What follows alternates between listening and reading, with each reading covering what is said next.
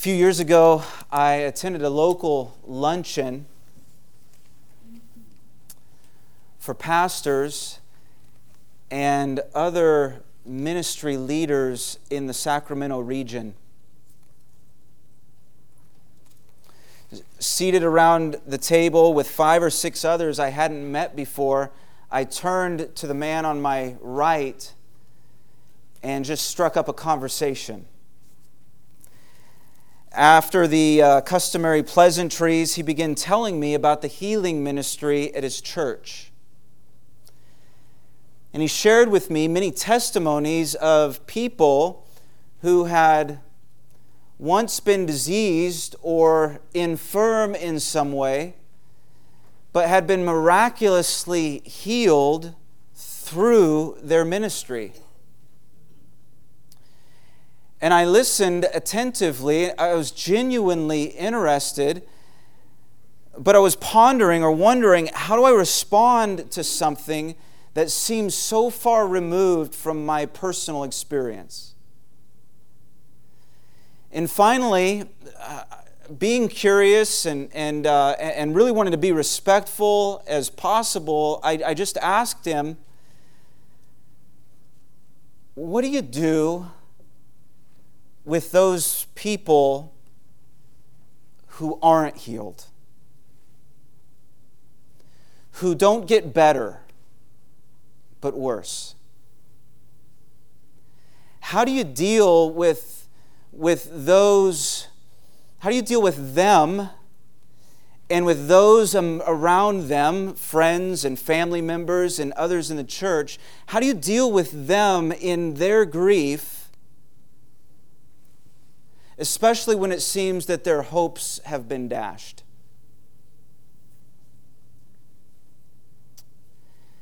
And I could tell that I caught him off guard. I wasn't trying to catch him off guard, I promise. But I caught him off guard nonetheless. And he went from excited to unsure, and then maybe even slightly irritated in a matter of a few seconds. And then he said to me,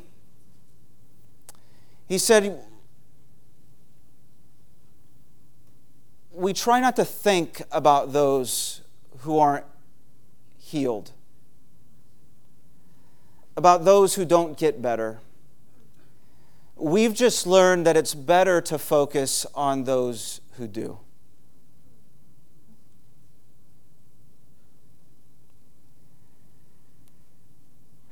And so obviously his response left me wanting.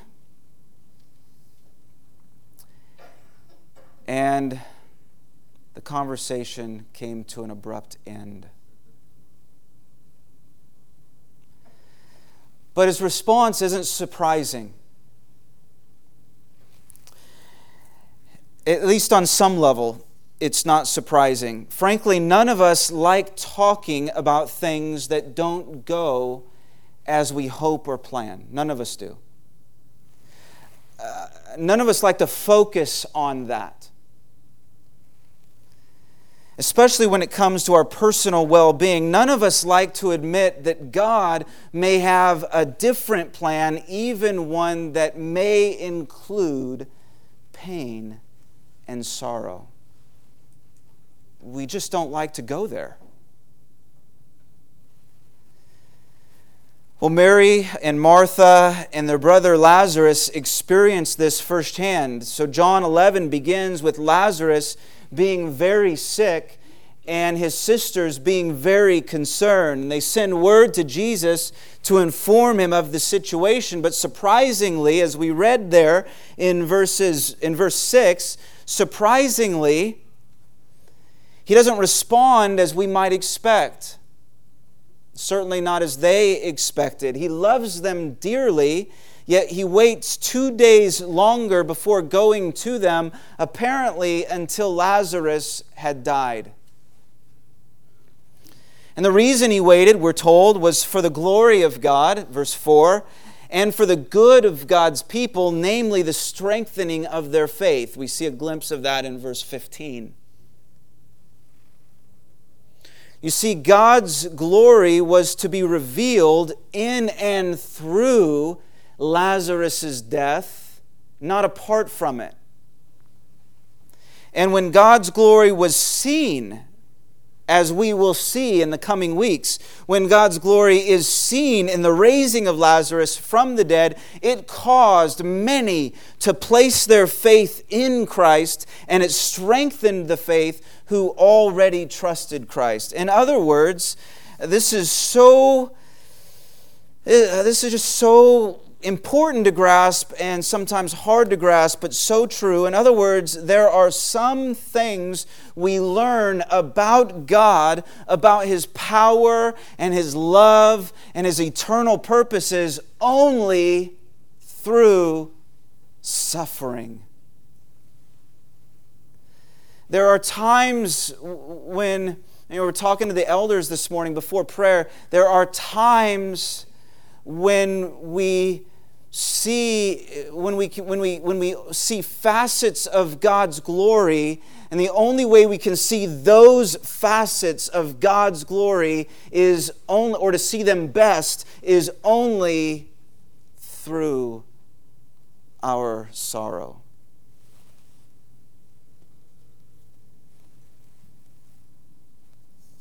And it's love on God's part to wean us. It is love on God's part to wean us from those temporal things we disproportionately depend on, so that we can depend upon Him always and forever.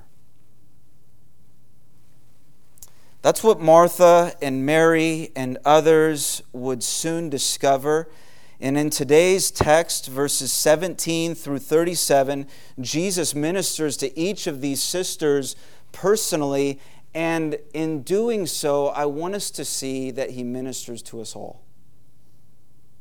He ministers to each of these sisters personally, and in doing so, He ministers to us all, because we have all been in situations like theirs.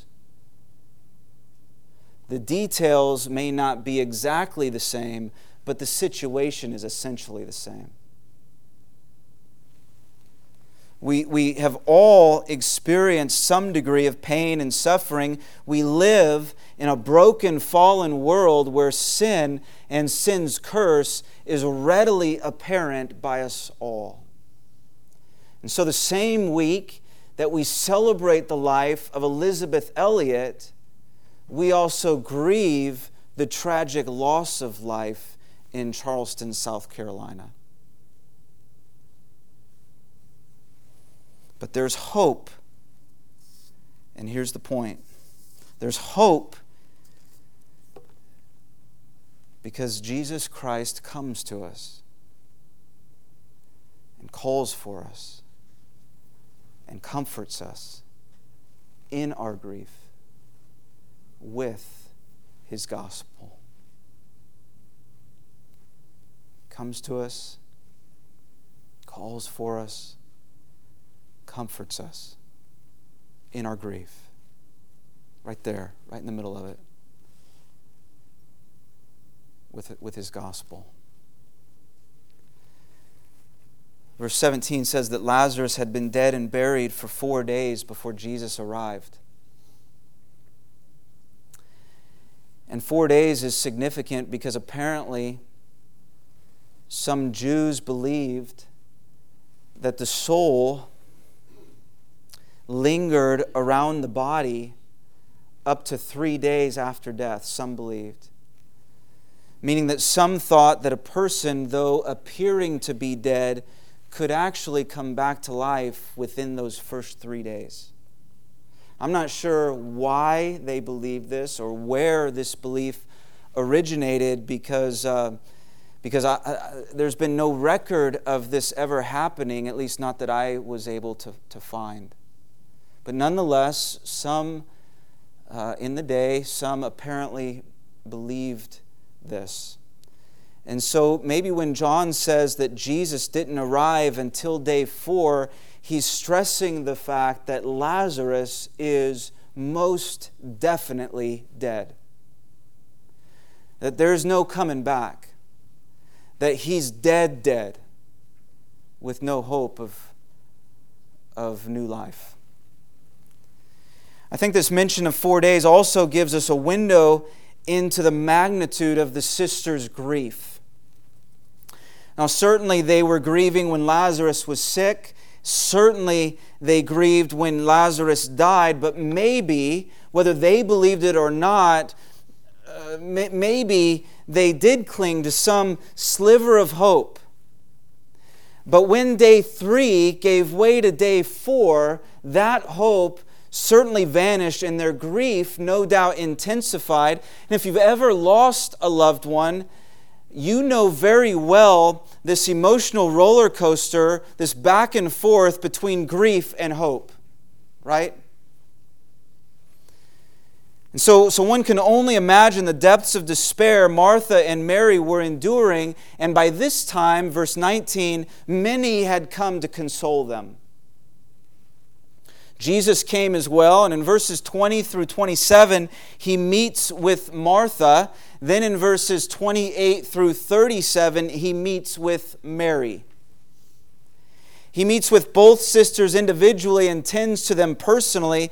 He meets them in their grief to minister, it seems, to their specific need. Both sisters begin by saying exactly the same thing to Jesus, right? We see that in verse 21 and again in verse 32.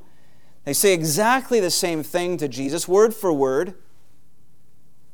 But I want us to notice how Jesus answers and interacts with each sister in two very different ways. And both are very, very important. Verse 20. First, we're going to look at this encounter between Jesus and Martha. Verse 20. So when Martha heard that Jesus was coming, she went and met him. But Mary remained seated in the house. Martha gets word that Jesus is approaching and she goes to him. She's distraught, understandably, as she's disappointed not only by the situation, but by Christ's response to the situation thus far. And she lets him know. She lets him know she's disappointed. She says in verse 21, Lord, if you had been here, my brother would not have died. You've been there, no doubt. We have been there. We can relate. Times when you reach out to the Lord for help, but help doesn't come as you expect it should. You wonder if God's paying attention, if He hears your prayers, and if He really cares. After all, you think, right? After all, you think, if I were God and I loved me as much as I'm told that God loves me, I would come to my aid quickly and I would fix the situation immediately. Right? We may never actually voice that, but we think it.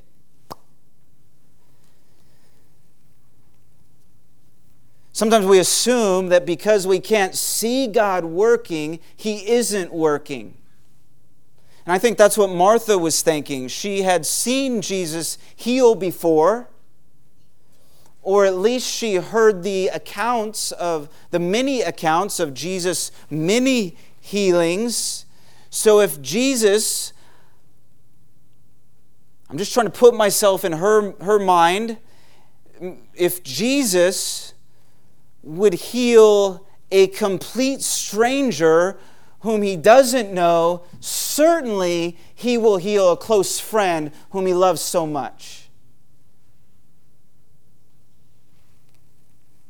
Martha was expecting things to get better, not worse. It's one thing that Lazarus was sick. That was bad. But it's something else entirely that Lazarus is dead. that's much, much worse, at least from her perspective. But please see that she still believed. I love this. Her statement in verse 21 is as much an expression of faith as it is disappointment. She knows. She knows that Jesus is more than able to heal her brother, and she genuinely believes that He would have healed her brother if He had been present. That's faith. And it's faith when she says to Christ in verse 22, "Even now I know that whatever you ask from God, God will give you." And so the application here is that faith in God doesn't depend on circumstance. From Martha's perspective, things went from bad to worse, but her faith remained intact. You can still trust God and believe in God's love and God's power, even when it seems like God has failed you. He never really fails you, of course, but sometimes it may seem that way. And Martha is a great example of faith that endures and endeavors to trust Christ even when the situation worsens.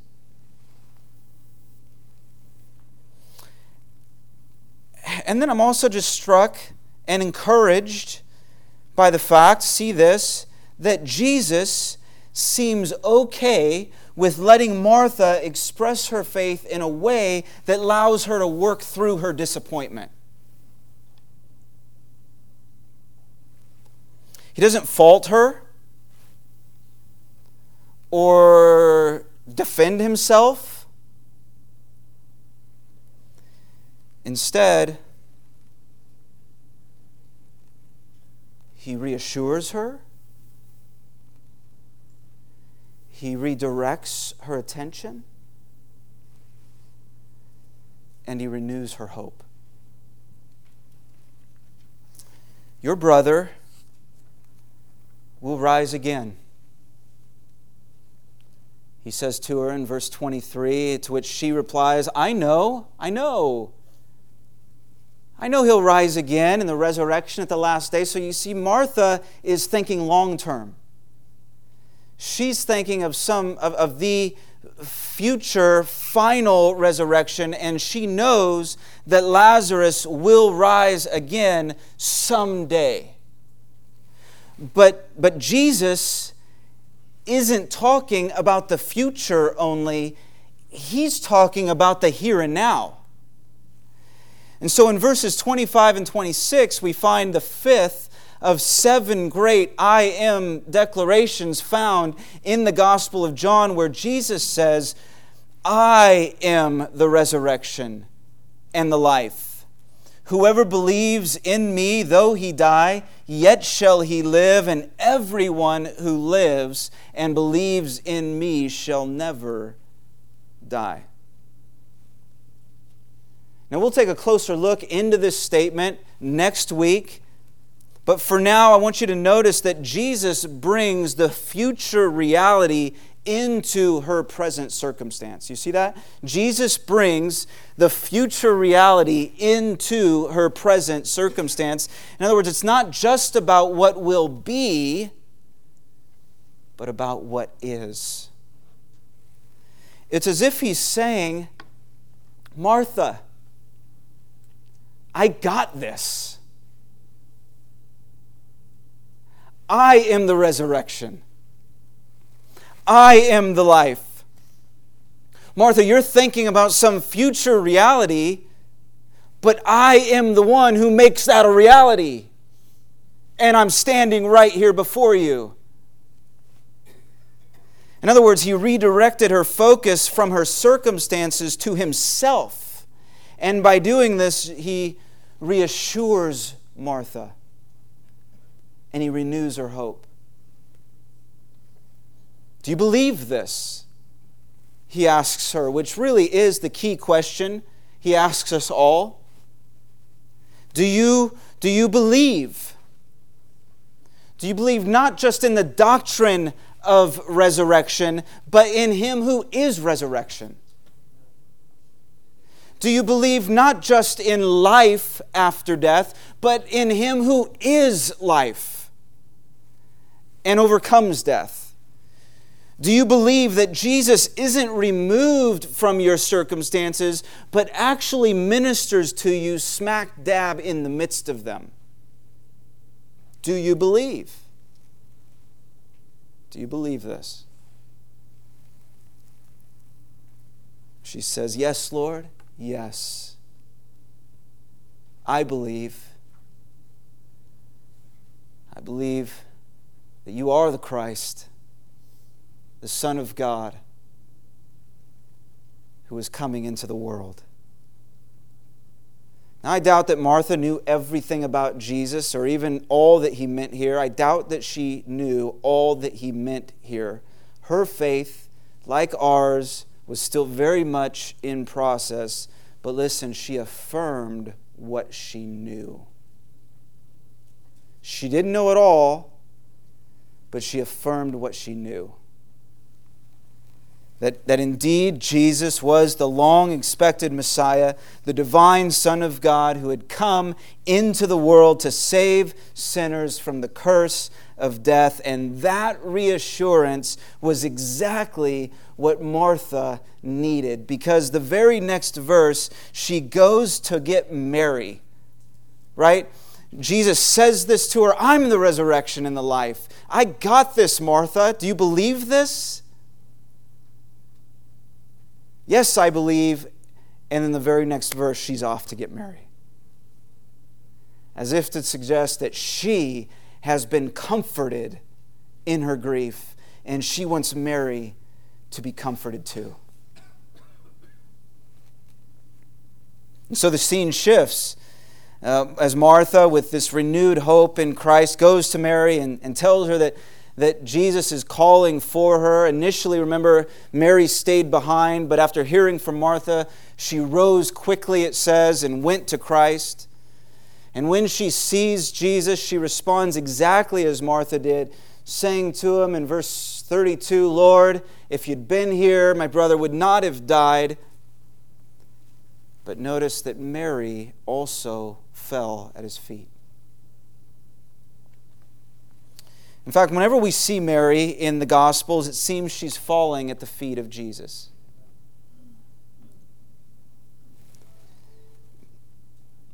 For Mary, her disappointment and grief, hear this, did not keep her from worshiping the Lord, but compelled her to worship the Lord. For Mary, her disappointment and grief did not keep her from worshiping the Lord, but compelled her to worship the Lord.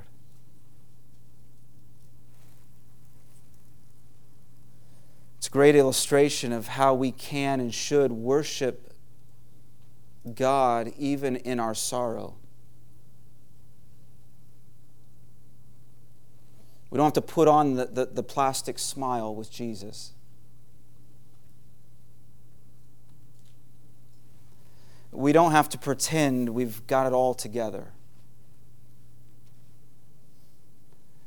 We don't have to fake it until we make it. Instead, we can come to Him just as we are and lay ourselves and all our burdens down at His feet. We can acknowledge that we don't understand it all, that we don't understand why He does or doesn't do as we sometimes expect, and that we do grieve. But in worship, you can cast all your cares on Him because He cares for you, as the Scripture says. You don't have to hide your hurt. Mary didn't. And we're told that when Jesus saw her weeping and those who had come with her also weeping, He was deeply moved in His spirit and greatly troubled. and he asked where Lazarus was buried, and they began leading him to the tomb, and Jesus began to weep.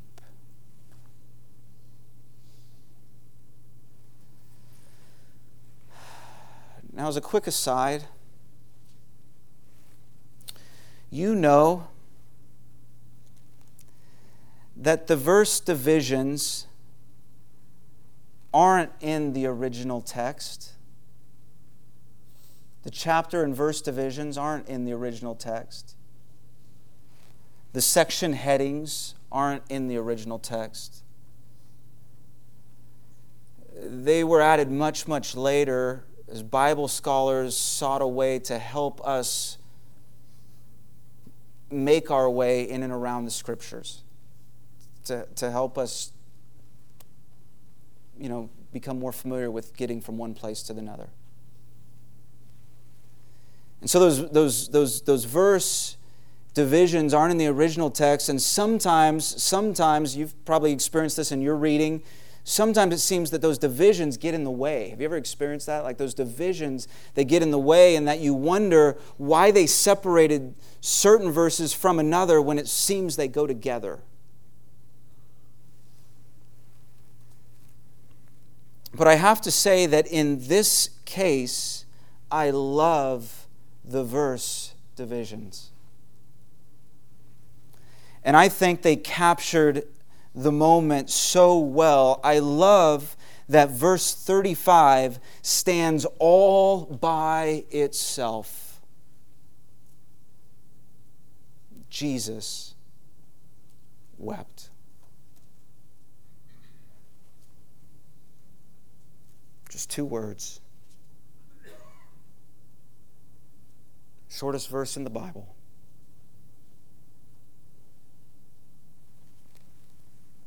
As if to draw our attention to it. To the fact that Jesus grieved too. Can you imagine being there? I mean, if there was ever a time to put yourself in this situation, this is it. Picture Jesus weeping.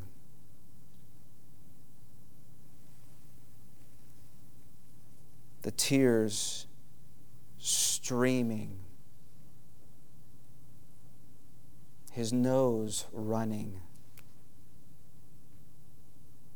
His voice cracking.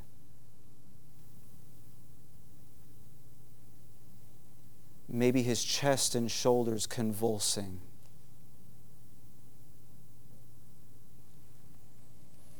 Literally, it says that he burst into tears, or that he was breaking up inside. Picture the disciples' reaction. They were used to this was a side of Jesus that they weren't used to. They knew the Jesus who walked through town, from town to town with confidence and strength, an unusual confidence and strength, divine confidence and strength. The Jesus who made a lame man walk. The Jesus who himself walked on water. The Jesus who commanded a storm to cease and it obeyed. They knew an all-powerful, undeterred Jesus, but had they ever seen him cry? We have no record of it except this. I doubt they ever saw him weep in this way. So let me ask you, why does Jesus weep if in a matter of mere minutes, literally, it's all going to be okay? He knew he'd raised Lazarus from the dead. He's on the way to do just that. And so he could have said, and he could have said, now, Mary, picks her up, holds her maybe. Now, Mary, don't cry. It's going to be okay. It's going to be okay. Come with me. Come with me. Let's go to the tomb right now. You're about to see something that's going to blow your mind. He could have said, Mary, I know you're disappointed. I know you're upset, but listen, hang in with me 10 more minutes and it will all make sense.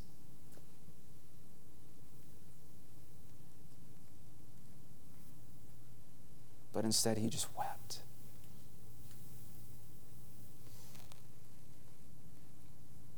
And John wants us to know that he wept. Why? What does Jesus' weeping reveal?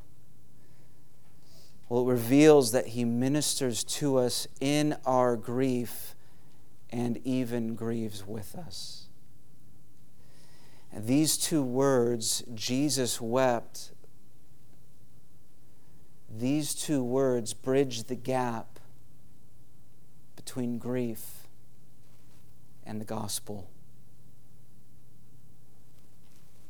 The gospel is about Jesus Christ who enters our sufferings, empathizes with us, and even suffered for us. That's what makes Christianity what it is. Jesus is heading to the tomb to raise Lazarus from the dead. He's about to do battle with humanity's greatest enemy, death.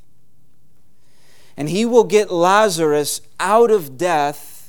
We're going to talk about this in further detail in a couple weeks. He will get Lazarus out of death by entering the ring with death. And as I said last week, this whole scene of Christ's death and resurrection is a precursor to Christ's. This whole scene, of Lazarus' death and resurrection is a precursor to Christ's. So if we ask the question, where is God in my grief? Where is He? And we look to the cross, we still may not know what the answer is, but at least we know what it isn't. It can't be that God is detached or removed from our condition or uncaring or unloving, because God takes our suffering so seriously that He took it on Himself. He was a man of sorrows, we're told, acquainted with grief. Jesus, the Christ, the Son of God, who came into the world to save sinners from sin's curse, did so by becoming a curse for us. He suffered in our place by taking our death upon Himself. The gospel of Jesus Christ is about He who died so that you don't have to. Ultimately. And was raised from the dead so that you too can have life in His name. And it's this life that Jesus is even now beginning to reveal to Martha and Mary in this scene. With Martha, He revealed the truth of Himself, that He is the resurrection and the life. He provided a reasoned response for Martha, a theological response, if you will, one that properly framed her circumstance within the truth of who He is and what He's about, so that Martha would not grieve as those without hope. But with Mary, He revealed more of the tenderness, the tender heart of God, the very deep love of God. He entered her grief and grieved with her. He knew what He was about to do in raising Lazarus from the dead, yet still He felt the depths of her despair. And it pictures the deep, deep love of Christ. So listen, Jesus is not just a Savior. He is a Savior. But He's also a dear, dear friend. Sometimes you need to make sense of things, right? You need to make sense of things. You need a reasoned response. You need a theological response that sheds the light of truth on your situation. You do. Sometimes you need a theological response that sheds the light of truth on your situation.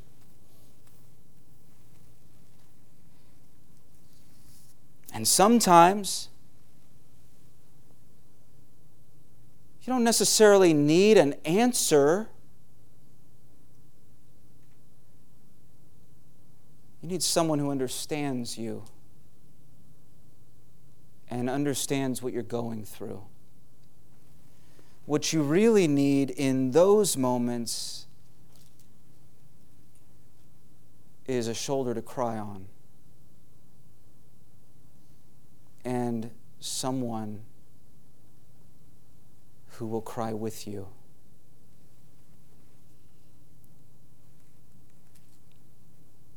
Jesus provides both.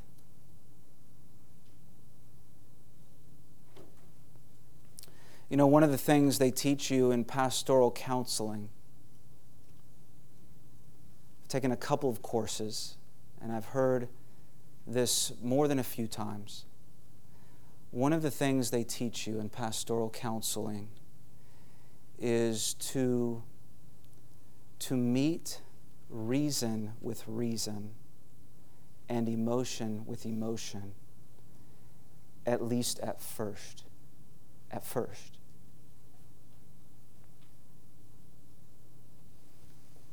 In other words, if someone comes to you and they want to know why, they're looking for a solution. They're looking for an answer. Do your best to provide an answer. But if someone comes to you and they don't necessarily want to know why, they just want to vent and share their heart, so to speak, and find a safe place. Be that safe place. Now, eventually, God willing, as you spend time with this person, there's time for both. But what they teach you is that at the very first, meet reason with reason and emotion with emotion. And it's amazing to me how much I mess this up.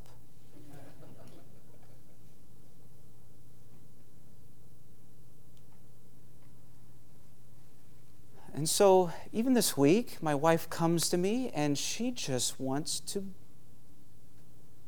vent a little.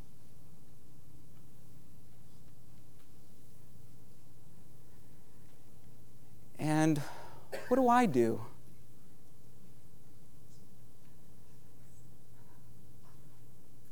I want to fix it. So she's coming to me with emotion, and I'm responding with reason, and what does that do to her? I'm not a safe place for her in that moment. As a matter of fact, I'm an irritant.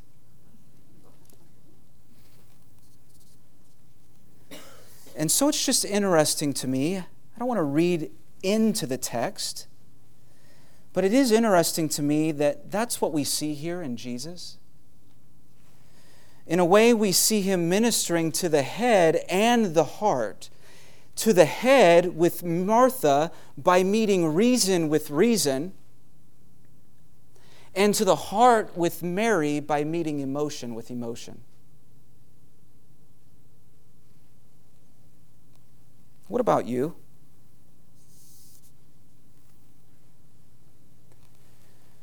Maybe you're here today and you're disappointed by the losses in life, and like Martha and Mary, you're grieving the loss. Maybe you're in the thick of it today, and you're grappling with grief. And so how does this speak to you? in closing, I just want to say that the presence of grief is not the absence of faith. The presence of grief is not the absence of faith. And I want to just assure you that the gospel is for you too. And this passage is calling you to lean into Christ deeper, a little bit more. The gospel means that your losses, whether real or perceived, can actually lead to great gain. The gospel means that God is working His grace even in and through our grief. And all of it, always, for your greatest good as you behold the glory of the Lord. And so what can you do? Well, cling to the truth of Christ. That's what Martha did. She didn't know it all, but she affirmed what she knew. She allowed eternal truth to inform her temporary situation, and so must we. We must never allow our grief to become our accepted norm or just the way things are in life. Things in our lives are always viewed best when they are viewed in the light of God's glorious truth. And then beholding the glory of the Lord, listen, sometimes means that we worship Christ even through tears. That we worship Christ even through tears. That's Mary. Sometimes weeping is the best and only response to grief. In fact, to be like Christ sometimes means to weep.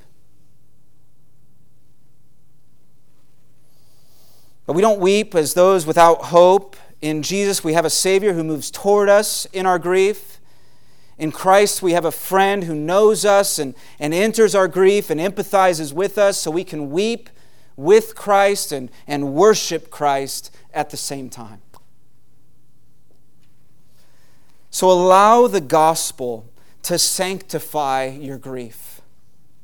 Allow the gospel to sanctify your grief. Grief despairs over what's gone or lost or broken. Grief looks to the past, right? Grief always looks to the past. Grief dwells in the past, but the gospel redeems the past. And the gospel restores the present. And the gospel renews hope in the future. We have deep, deep resources. And this passage has been very good to us. We have deep, deep resources to grieve by faith in Jesus Christ, who comes to us, who calls for us, and who comforts us in our grief with His gospel. Amen? Amen. Father, thank You for the time we've shared. We trust and pray that it's been beneficial to our souls. Impress the truth of Your word upon our hearts today, tonight, and throughout this next week, that we may grieve in light of the gospel for our greatest good and Your great glory, we pray. Amen.